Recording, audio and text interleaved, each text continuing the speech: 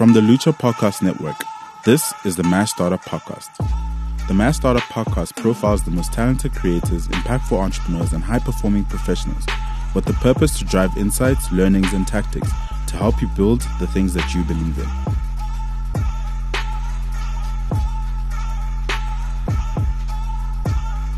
My name is Daliso Ngoma, Managing Director and Founder of African Technopreneurs. I started in 2017 and pretty much been operating ever since. So when you started, what were you guys trying to achieve? So the whole idea behind African Technopreneurs was to actually teach fellow tech entrepreneurs to get into the space. But I think my philosophy has always been that before you teach people, you should actually be skilled in whatever craft that you're actually trying to teach them in, right? So again, is that my background has been in software engineering and the likes, and one of the first ventures that we had when starting the company was website development. That was actually carried across from another company. I did the numbers, things were just not making any sense. So that's why late 2017, I played with the very first 360 camera, the Xiaomi Miyagi Mi Sphere 360 camera. Mouthful, but hey, it did a lot. Whole idea at the time was to actually pitch that to real estate agents, because at the time I was actually looking for property. I just came back from Asia, been there for like 6 years or so. And then the real estate agents were not buying this. This is pre-COVID, right? So I was like, well, if they don't want to buy the service, I might as well sell them the cameras. So that's how things actually started. And then late 2017, that's when I also saw Takelot and the likes, but had also been selling another product called FlexiRoam.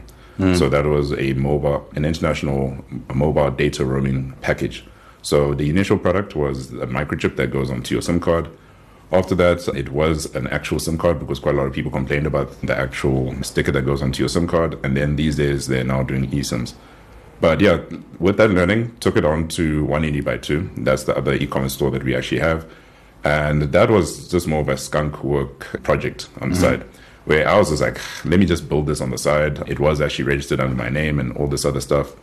Then I decided to actually take it into African Techno. So rather than it actually being something that actually funds my lifestyle, I might as well just like push that into the company. And then, yeah, early 2018, that's when it was Takelot. I just sent them a request to say, can I become a reseller? Stated as to the cameras that I wanted to sell. They were like, hey, that's dope. You can sign up.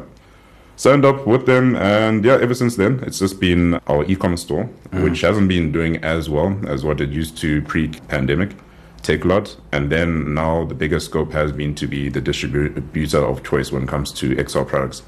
So now it is distributing to like the iStore, distributing to ORMs, outdoor photo, cameras, any other camera stores and the likes, and then quite a lot of guys who actually want to buy the BR or AR hardware.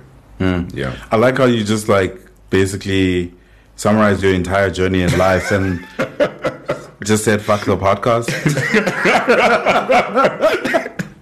So I'm gonna be that guy that's gonna go through everything now, right? So just like starting off, how important was the time that you had in Asia for what you're building now? I think it was just more of a case of, can we swear on the podcast? You can. Okay, fuck it. So the thing that what actually happened was that it was grade 12. I finished, I only qualified for a diploma, right? So the thing is that I was not really an academic in the very sense. So I ended up actually looking at where can I actually go and study, right? So I was looking at locally, right? And the thing that actually popped for me was the fact of, well, if it's local, I'll also just have a local experience, right? Compared to if I look at any other markets outside of South Africa. So then Malaysia came onto the radar, was there for like holidays for I think 2 weeks or so with family. Then came back, and then during the course of actually looking for places, I was like, might as well try Malaysia, right? They speak English, cheaper than Singapore. And I was like, yeah, it's Asia, it's something different. So went there, spent 6 years, did a bridging course, then actually did my Bachelor of Science with honors in software engineering. So got a second upper, so that's just below first class. So you can just imagine a person who wasn't really interested in academics now necessarily gets themselves into like the 70% and above. But yeah, it was just a case of I was really just wanting to get close to where the stuff was being made in terms of electronics and such. And yeah, I also pursued a career in software engineering, which was specifically in iOS development. So I think to a large degree, how it actually influenced things was that you take things for granted when you actually now come back to like SA, right? So cheap internet, cheap electronics. So one of the things I actually even figured out was that there was a free trade agreement between Malaysia and Japan. So you could even get Canons, Nikons, any Sony products cheaper in Malaysia compared to even the US. So those were things that actually came about. And yeah, it was cheap. As in, food was cheap, travel was cheap. It was just one of those things where, for instance, at least when you compare it to what we're currently facing with load shedding and all this other stuff, things were reliable, right? So I think when coming back, it was just more of a part of where I was working. I just decided to quit. I didn't even have a plan after that. Came back, was chilling with my parents, applied for a few jobs here and there. But yeah, pretty much getting with Asia, it was the fact that, yeah, it was different. Different people. You have to understand, I'm an African. I get a job as a software engineer in an Asian company. So to a large degree, not to say that it's always possible, but to a large degree, it also just opened up my eyes to be like, well, if it's possible for me, how could I actually even bring that to other people as well? Yeah. And like, where does this love for technology and new technologies come from? Because you're talking about your experience in Asia as just being this, exploration to get closer to the technology even more. And the work you guys are doing now, it's VR and AR, and you've been doing this as long as I've known you. I don't even know how long I've known you. Yeah.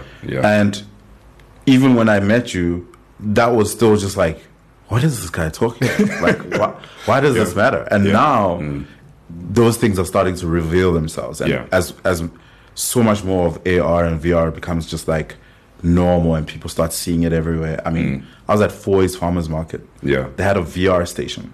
Foy's Farmers Market? Yes. What, the one near to Monty? Yes. Okay. Used to be at Monty somewhere else now. Okay, it was near to Limbro Park. Yes. Oh, that.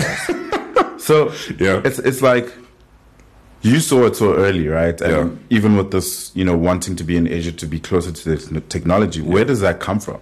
I think a sense of curiosity. I think obviously growing up, I got taught computers when I was like 6, right? So even being able to take them apart, put them together, still remember the one story where I blew up the power supply. So it got repaired, but then silicone was put there to avoid me flicking that switching ever again.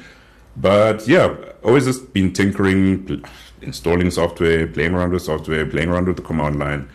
And I think there was just a curiosity. I always just liked technology. So of course, even in high school, even primary school, people knew me as like the techie, the guy who could actually fix phones and all this other stuff. Even when I was in Malaysia, whenever I had any issues, I would typically be able to fix things myself. It was not that hard, right? So I think there was just that sense of curiosity. And I think with tech, it's just one of those things where it's abundantly clear, especially with software, that you can just break things and it's not going to cause ramifications down the line. Of course, depending on the sector that you're in. If you're in mining, if you're in the medical, of course, you have to be a bit more cautious. But if it's a case of an e-commerce store, you're not necessarily doing anything revolutionary per se. You can necessarily start off with something and see as to how things go from there, even if it's like building small games and all this other stuff. So I think I've always just been a tinkerer. And that's why I think I've tried to get the company to be a place where we get new technology, you play around with it. It's like a playground, as in you don't know what the possibilities would actually be. So you think of like Apple doing the release of the Vision Pro that will drop, next year, right? I was like, it's not like I thought that Apple was going to get into it, but I think maybe because of my interest in mobile technology, it necessarily led to that. Yeah. So you come back from Asia and you're doing this web development stuff, which I think is like the new T-shirt business. We did it during COVID.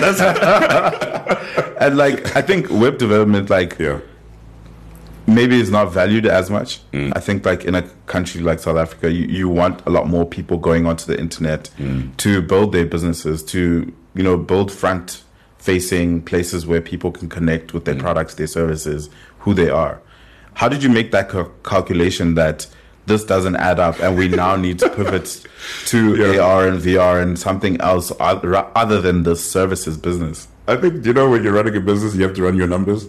So if, for example, you're looking at the time I had 2 employees that I'd also inherited and the likes, and I'm running the numbers. Okay, so websites are being charged for like 1,000 to probably like 5,000 rand, right? How much time is required to actually build these websites, right? And the mere fact is that if also one of the things which was inherited was charging, I think, around 150 rand per month for servicing fees. You do the math real quick, you can really see like this is going to be a struggle. And you're literally not going to get to where you need to be. For guys who are obviously building software, that's a different story, right? I'd also done a few hustles when I was in Malaysia, right?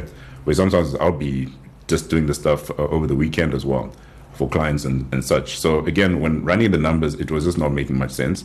And to also try and get new clients per se, that was also just a bit of an uphill battle. So I think why the switch was also because I had a history. This was high school and also university of selling products.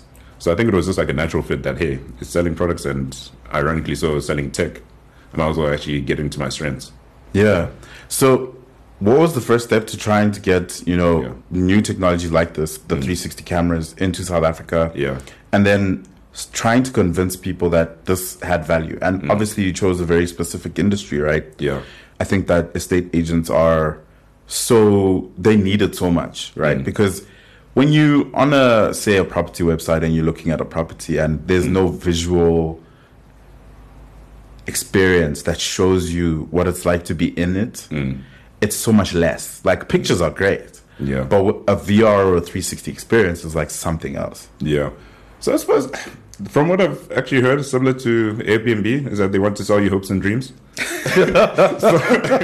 So they don't want you to actually see the full place for what it is. So it really depends as to which part of the industry you're trying to tackle. But yeah, it was, I don't know. I literally started off with the fact of, hey, let me try and pitch these same cameras in terms of me being able to take pictures and all this other stuff. It can be uploaded onto Facebook and then other native plugins that can even work with WordPress and such. That did not work. But then they were like, can we buy the camera? So then how that actually started off with was, funny enough, I just went onto Amazon. I saw that I could buy some of these same cameras. So I did my research. I went through a whole lot of videos and all this other stuff, top 5 360 cameras, bought 2 of each. The whole philosophy was that I would have the one for testing, the other one would be for sale. And if, for example, that one was sold, it's quite easy for me to buy 2. And obviously, depending on the cycle, if, for example, it's been sitting there for 6+ months, I know it's just something I just needed to get out. But then from there, it was also emailing the suppliers, right? Because, of course, it's like I can buy from Amazon as much as I want. But, of course, the one thing I did not know, and it might seem silly, is that the suppliers actually have supplier prices or distributor prices. So it's lower than the recommended retail price. So, of course, I was like, okay, if this is the case, I might as well just deal with these same guys. And my talk of the story with like Insta360, I literally just sent them an email to say, hey, guys, can I sell you cameras? They said, no, there's already someone in South Africa that's doing it. Got with the local supplier or distributor at the time. They sent us like a 40+ page document for us to actually sign and all this other stuff. That got reviewed. I always read all my contracts, right? Because I think for anybody who's like given an offer to purchase, if you do not read it and you just sign off, you're legally bound to it. As in, you could look for a loophole and maybe you could get yourself out of it, but it has always just been the fact of having to go through every sort of piece of paperwork. So after that, sent it to the local distributor. They weren't getting back to us, right? So I spoke to Insta360, or they actually sent an email to say, what's happening with this local distributor? I said, yeah, we've sent the paperwork, but we do want to buy the cameras. Then from there, it was a case of, I still forget how many cameras we bought initially. I think it was around 20 or 40, right? And then what happened is that they were like, well, if you can buy double that, we'll throw in a display stand that you can actually use. I was like, okay, fine. That ended up turning into a very interesting debacle with Takealot, right? I did not know quite a lot of the aspects as to Takealot. So the one thing was like with ICASA, any electronic goods which use radio frequency, so that would be Bluetooth, Wi-Fi, or anything else wireless, it needs to be ICASA approved. I still remember the first email. They said, hey, is this stuff ICASA approved? I said, no, it's not. They had to delist that same camera. Then it was a case of another camera which was being sold. I think it might have been Garmin or whatever. They said, hey, are you the authorized distributor of this in South Africa? I said, no. They also deactivated that listing. And funny enough, it was after a sale went through. So at least we actually got the money for that, right? Then it was a fact of realizing these same things. Ended up on the journey of having to learn about ICASA, having to fill up the TA forms. I've forgotten what it actually means. And then actually being able to sell the stuff, even with the local distributor, they tried to play that dirty tactic of kicking us off Takealot, where you need a letter of authority. Got this letter of authority from Insta360 that necessarily got us through.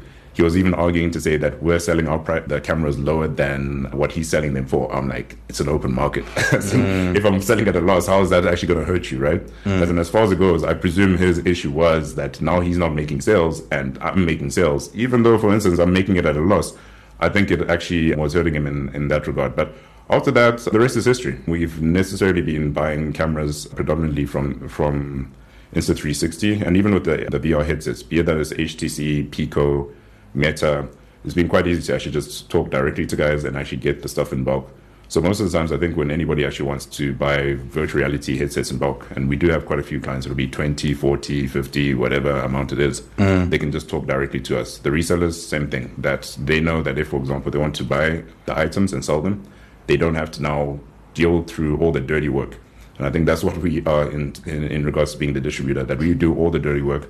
In essence, for anybody who wants to buy the cameras, even when it comes to repairs and the likes, they don't have to now send the stuff back to Amazon or back to China and all that other stuff. We deal with that locally in that regard. Yeah. And yeah, that's pretty much just been, I think, the process of getting ourselves in that journey. And then quite a bit of R&D. So what happens is that if there's a new product, we typically just buy one of them to see as to how it actually works in-house. So like with the HoloLens 2, funny enough, the HoloLens 2 sells for the same price as the Vision Pro. But I think because Apple is a consumer company, it's seen that, oh, wow, this is so expensive. But the thing is that, got one. But 160,000 Rand is... let's not... It's a big amount, but it depends. I suppose you're not the demographic for the product that is actually being sold, right? Are you saying I'm broke? Yeah, I didn't say that. All I'm just saying is that if, for instance... you can't afford it. It's not expensive. You're just not the target market. Yeah, you're just not the target market. So that's the thing. But got one unit, played around with it and likes. Then you talk to a variety of people in the community. So I think the good thing that also happened, this was, I think early 2018, was actually being able to be a part of a community. So the We Are VR Josie community. It's literally now a WhatsApp group for the time being. Was prior to COVID, we used to actually have physical events. And having those physical events helped that people could actually try virtual reality. I can tell you can watch as many YouTube videos, but you're not going to necessarily know what virtual reality is up until you actually put it on your face. Yeah. With augmented reality, it's quite easy. You can use your phone and all this other stuff. So those have been ways that we've been able to try and get more people to have access to the equipment and such. Yeah. Yeah. What does the product lineup look like now versus when you guys started? Obviously, you just like wanted to prototype quickly, test something, put something in the market, put it on Take a Lot, have these different distribution channels. Yeah. But now you can really start playing with like what you want to put out there. What does that product lineup look like now? Yeah. Yeah. So if I were to compare it back then it was only or predominantly 360 cameras, right? So it was funny. This was 2018. I think that was when the Oculus Go got released. That was the first standalone VR headset. So it wasn't like your Samsung Gear VR where you had to put your phone. And that was probably my reluctance when I saw that product to say, I have to put my phone in to try VR. I remember these. Yeah. So it was like one of those things where now if my battery dies, I have to now charge my phone again. It just didn't make much sense. So when I saw the standalone, I was like, this is quite interesting. Bought, I think, around 4 of them. So it was 2, I think 32 gigs and 2 64 gigs. They were just sitting in the office. I don't know why exactly they were sitting in the office. But I ended up just like opening up one. And funny enough, we had actually listed them on Technopreneurs as well. And then all of a sudden, there was like a pickup of sales. Someone bought one item. I was like, this is interesting. Let's buy more of them, right? And from there, it ended up just being the fact of the Oculus Go, funny enough, was my very first VR headset that I could actually remember even using for the first time, right? Maybe they might have been prior headsets, but clearly they just didn't leave an impression in my mind.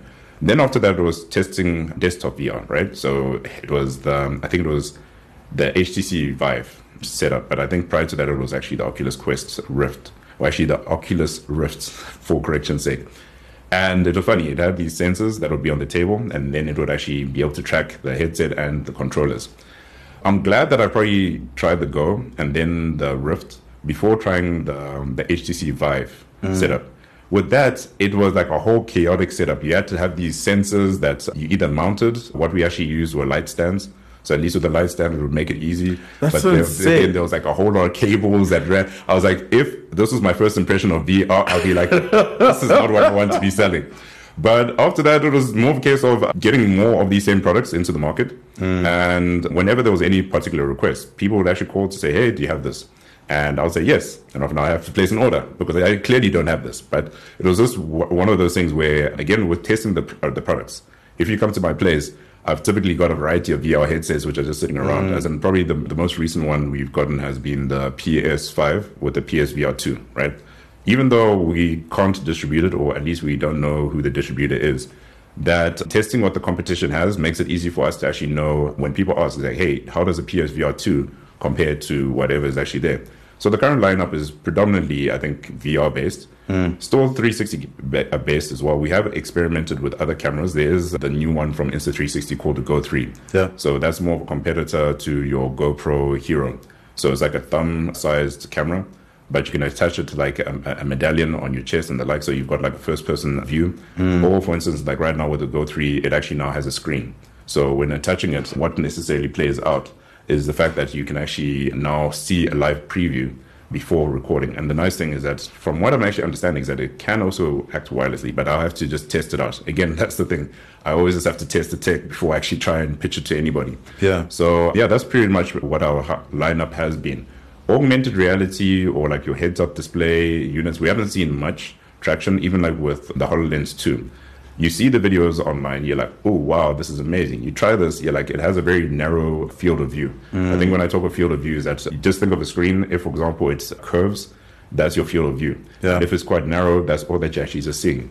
And the interactions, I was like, this is not necessarily something that I can see working out quite well. And that's why for ourselves, we've actually signed up as resellers for the core group. So funny enough, even though we sell to the core group, we're also resellers off of the core group. So that actually allows you as a business to buy these items at a discounted rate, which obviously is for resale. So with the Vision Pro, if it does come through, that would be one of the avenues for us to actually even look into. Yeah. What informs your passion and like obsession with VR? Because like, I understand just the applications being extended experience for people to see spaces, play games. But like what Apple showed was just like living life through this. Obviously, Apple's going to pretend that True. this thing's going to change your life. But like you care about it at a very deep and fundamental level. Yeah. I think what touched me at the time, it might seem a bit silly, is that when being in Asia, you've got access to all this tech, all the latest tech. It typically comes out. You always have it right there at your doorstep. So I think XR is not to say that AR and VR is the only set of technology that would actually be bringing in as African technopreneurs. But I was like, if nobody else is bringing it into South Africa in mass, right, I might as well actually do the job. So again, is that I saw a gap in the market. Nobody was actually doing it the way that we're actually doing it. And I'm hoping that, for instance, for quite some time, I'm hoping that there is competition that comes about. But yeah, I was like, well, if we're talking about VR, I see these videos on YouTube and all this other stuff. But then when I ask the question, does anybody have this in South Africa? And if the answer is no, then I'm like, but why isn't that the case, right? So I ended up actually just jumping into that. I think it's just on the basis that it was also a very new market. And I think that's the thing when people adopt technology a little bit later than most. So you think of like the very first iPhone that came out in 2007. And then obviously I think the App Store got released in 2008 when the iPhone 3G came out, right? So if you are one of the first developers of applications on that platform, right, you probably have a wider reach in terms of people who can actually see your apps. Now you go into the App Store. The iPhone has been around ever since 2007.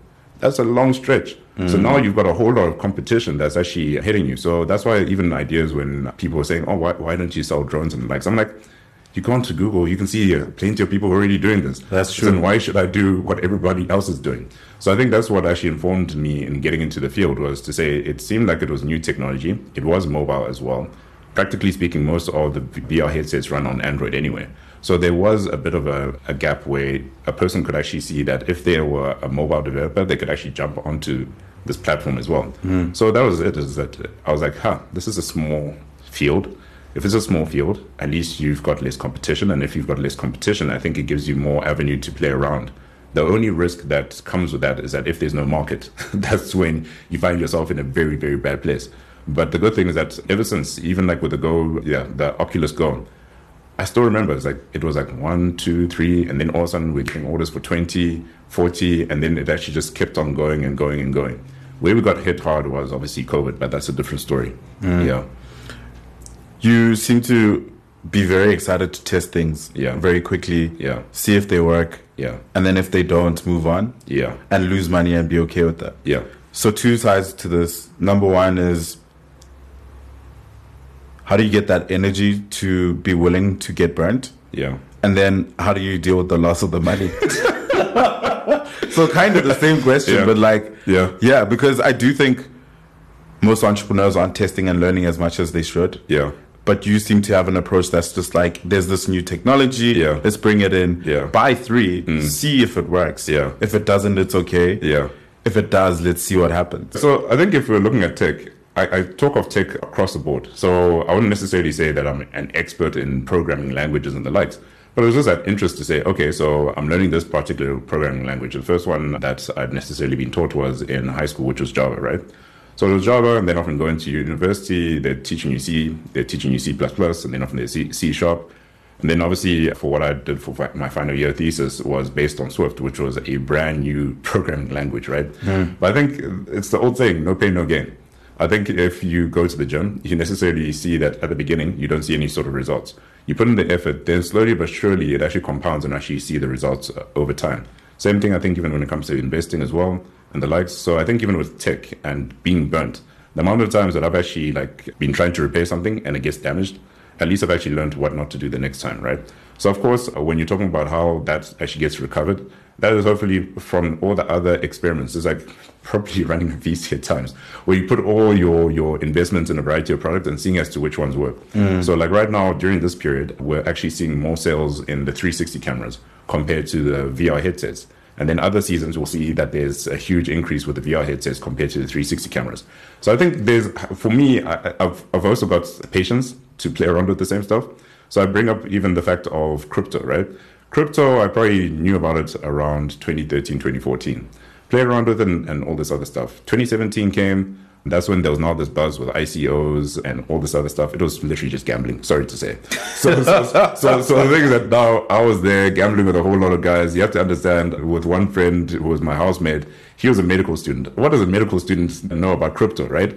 But you're like, okay, let's play around with the same stuff. Got burned heavily, right? So of course, out of the game for quite some time, but then I was just dollar cost averaging. So pretty much saving a set amount every single month, right? So that ran from 2017 up until I think 2020. So 2020, that was I think the halving. So half the block reward that a miner would get for Bitcoin. So obviously it's technical terms, but just to elaborate is that... No, Dali, we've done a crypto podcast, so we're not doing it again. Yeah. So either way is that, you could smell it, you could feel it. I don't know. There's that feeling when you can sense that new tech is about to rise up. So that's why it was like a YOLO feeling when it came to end of 2020 and then getting into 2021, even though we had lockdown and all this other stuff. But it was going crazy. It was berserk. As in, I was just playing around with the same stuff. But of course, during the course, I actually lost a whole lot of money. But the thing is that I think, any sort of aspect of life, is that I'm not saying that everybody has to suffer or actually go through some sort of hardship. But sometimes certain lessons need to be learned as soon as possible in order for you not to necessarily learn them at a later stage where the risks or actually the impact would even be higher. So you can just imagine if when you're young, you got scammed, right? And it did actually happen to me. I used to sell computer parts. This is when I was in high school. And I remember what happened is that this one guy, he was new. This was on carbonite.co.za. It used to be, I think, Prophecy Computers. So it's a while back. But what happened is that typically when people would want to buy, right, I would actually ask them to give a deposit. And then when I deliver the item, they'll give the rest of the deposit, right? In this scenario, it was like a swap. So what was happening is that I was going to give this guy one graphics card and often he was going to give me 2 graphics cards in return. So he was a new person on the platform. He didn't actually have much of a rating and the likes. And I necessarily sent the item, sent him the tracking number.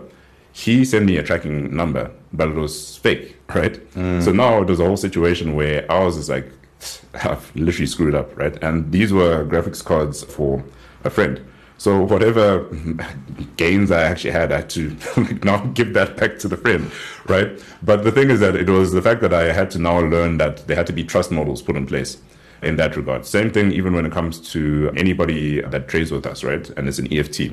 I always insist with the guys in the office to say, hey, guys, if the money does not reflect in the bank account, and currently we bank with all 4 major banks, so that'll be ABSA, Standard Bank, FNB, and Nedbank, right? So if a person says, hey, I want to buy the item, and we do have a few walk-in customers, right? They say, but I bank with Standard Bank. Okay, here are Standard Bank details, right?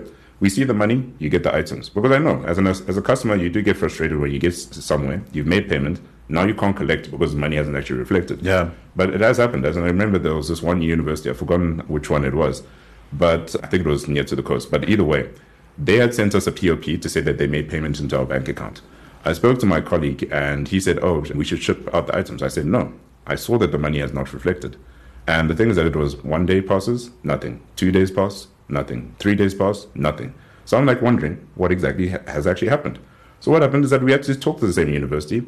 Then they sent the money, and then they actually got the goods. Because, of course, as in we would expect that you can trust everybody. I think you're sharing a story where you're buying replacement parts for like 200, and then you just didn't see the items actually get returned. And depending, that could be your lost 200, right?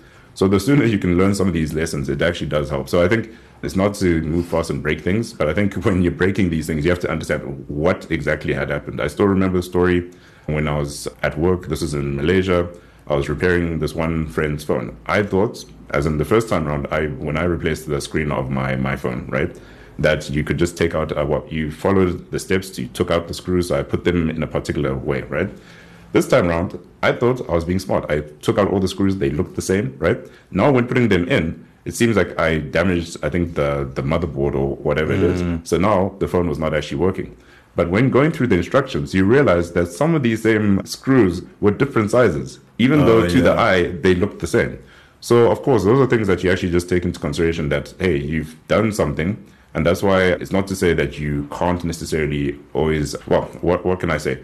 You can go about things in a haphazard way, but I think there's a point where you get into the rhythm of getting things done properly, even like driving a car. Obviously, you might be jerking when you're driving a stick or a manual, but after a while, it should actually become quite smooth. And then after that, when you move to something like an automatic, it's quite clear as to how things go. Same thing even with cameras. Yeah. I think it was one thing with a friend where I was always giving excuses to say, I can't take photos, right?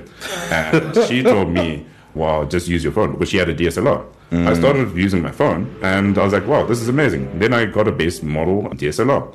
From there, I've necessarily played around with it. And I think the reason why I also just emphasize to sometimes get the base model or something is because if, for instance, you don't really have a passion for it, at least you haven't spent so much money. You can just imagine if I got like the top of the line DSLR, firstly, it's just so confusing with all the manual dials, right? And then secondly, even realizing terms like body only. What the heck is body only? As in, at least with the starter kit, at least you've got everything there. Yeah. So yeah, as in, I think there's always just that aspect of, hey, as long as you're not hurting yourself physically or you're not going to die, I think you've got the room to actually just experiment and see as to how things go. Yeah. You mentioned that you guys are seeing a lot more sales with the the 360 cameras. Yeah. What are South Africans doing with that? Besides hiking. I know all your customers are in Cape Town on the mountain right now. Some of them do that, but some of the other use cases have been for like real estate and construction.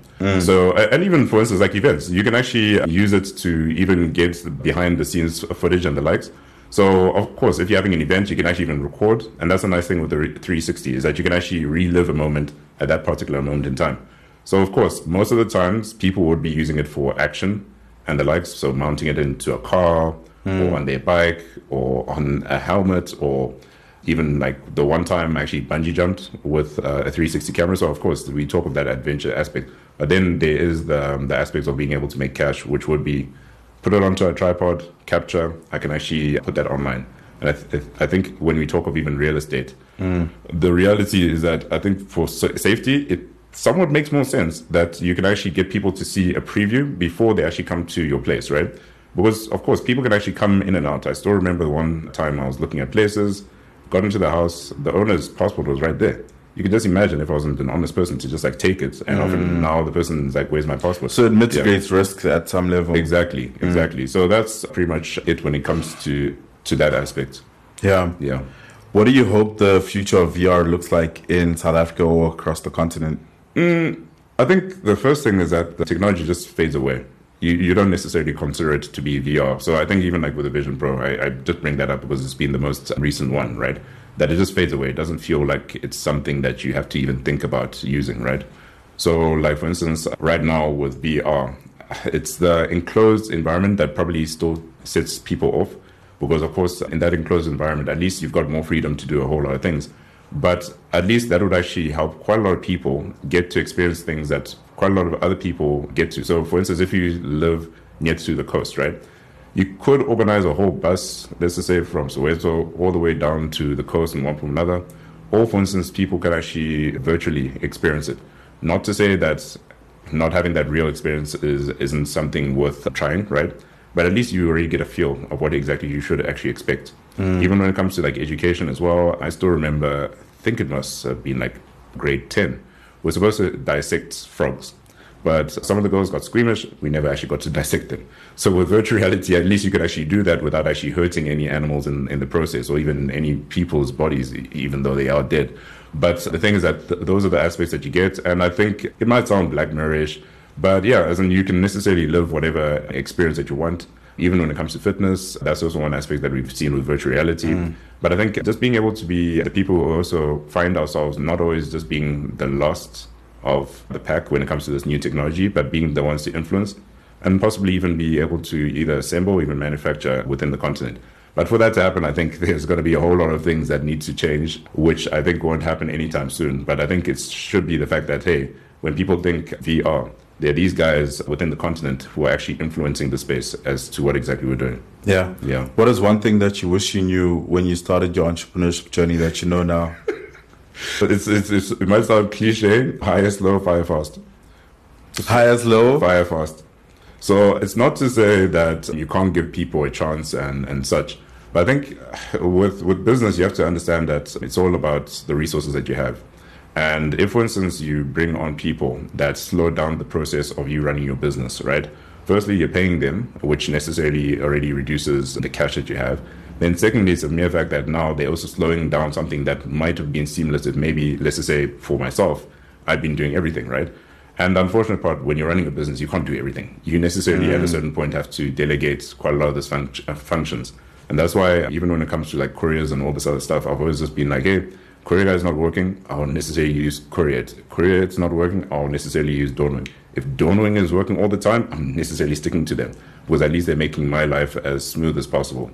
But I think, of course, when it comes to people who get hired, there are different levels that they actually come in. If they're an intern, I think one actually has to give them grace to actually learn and the likes. But if they claim themselves to be a professional, I think that's where you have to be a bit more ruthless in a sense, because you're expecting them to do a particular job. And if they're not getting that job done, unfortunately, so even with the culture within the team, they also see it being reflected that if, for instance, the person is just not pulling their weight, it just doesn't help, right? And I think even when you look at COVID, right, they might have been top performers, and I think that also just comes to a different talk of like politics and all this other stuff as to people who stay in an organization or not. But for some of these companies to stay lean, they necessarily had to cut down and keep to the core of who exactly can actually provide. Not to say that the other people weren't necessarily valuable, but the thing is that especially as a startup or a small business, I think you just don't have the luxury to just like throw money here and there and then expect things to actually work out. If you do have that unlimited supply, by all means. But I think if anything, we've seen it, even when it comes to like sports, as in it might seem like a silly analogy, but Man City, as in being the top team, what is the argument? They've got a whole lot of money.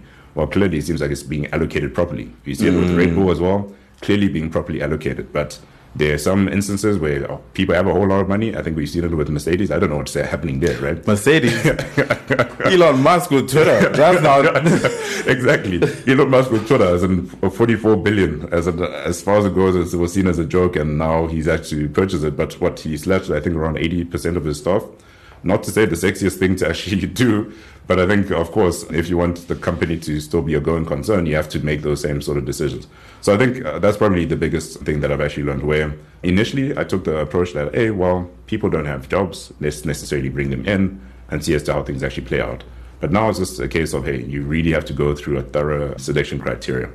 And through that, when you bring good people in, at least even if there are people who don't necessarily seem to know what exactly is happening or where things are going, at least those senior people could actually assist with those same people being able to see as to how things go. Because it's very rare that I think you can just bring a whole lot of people together and then things just work, right?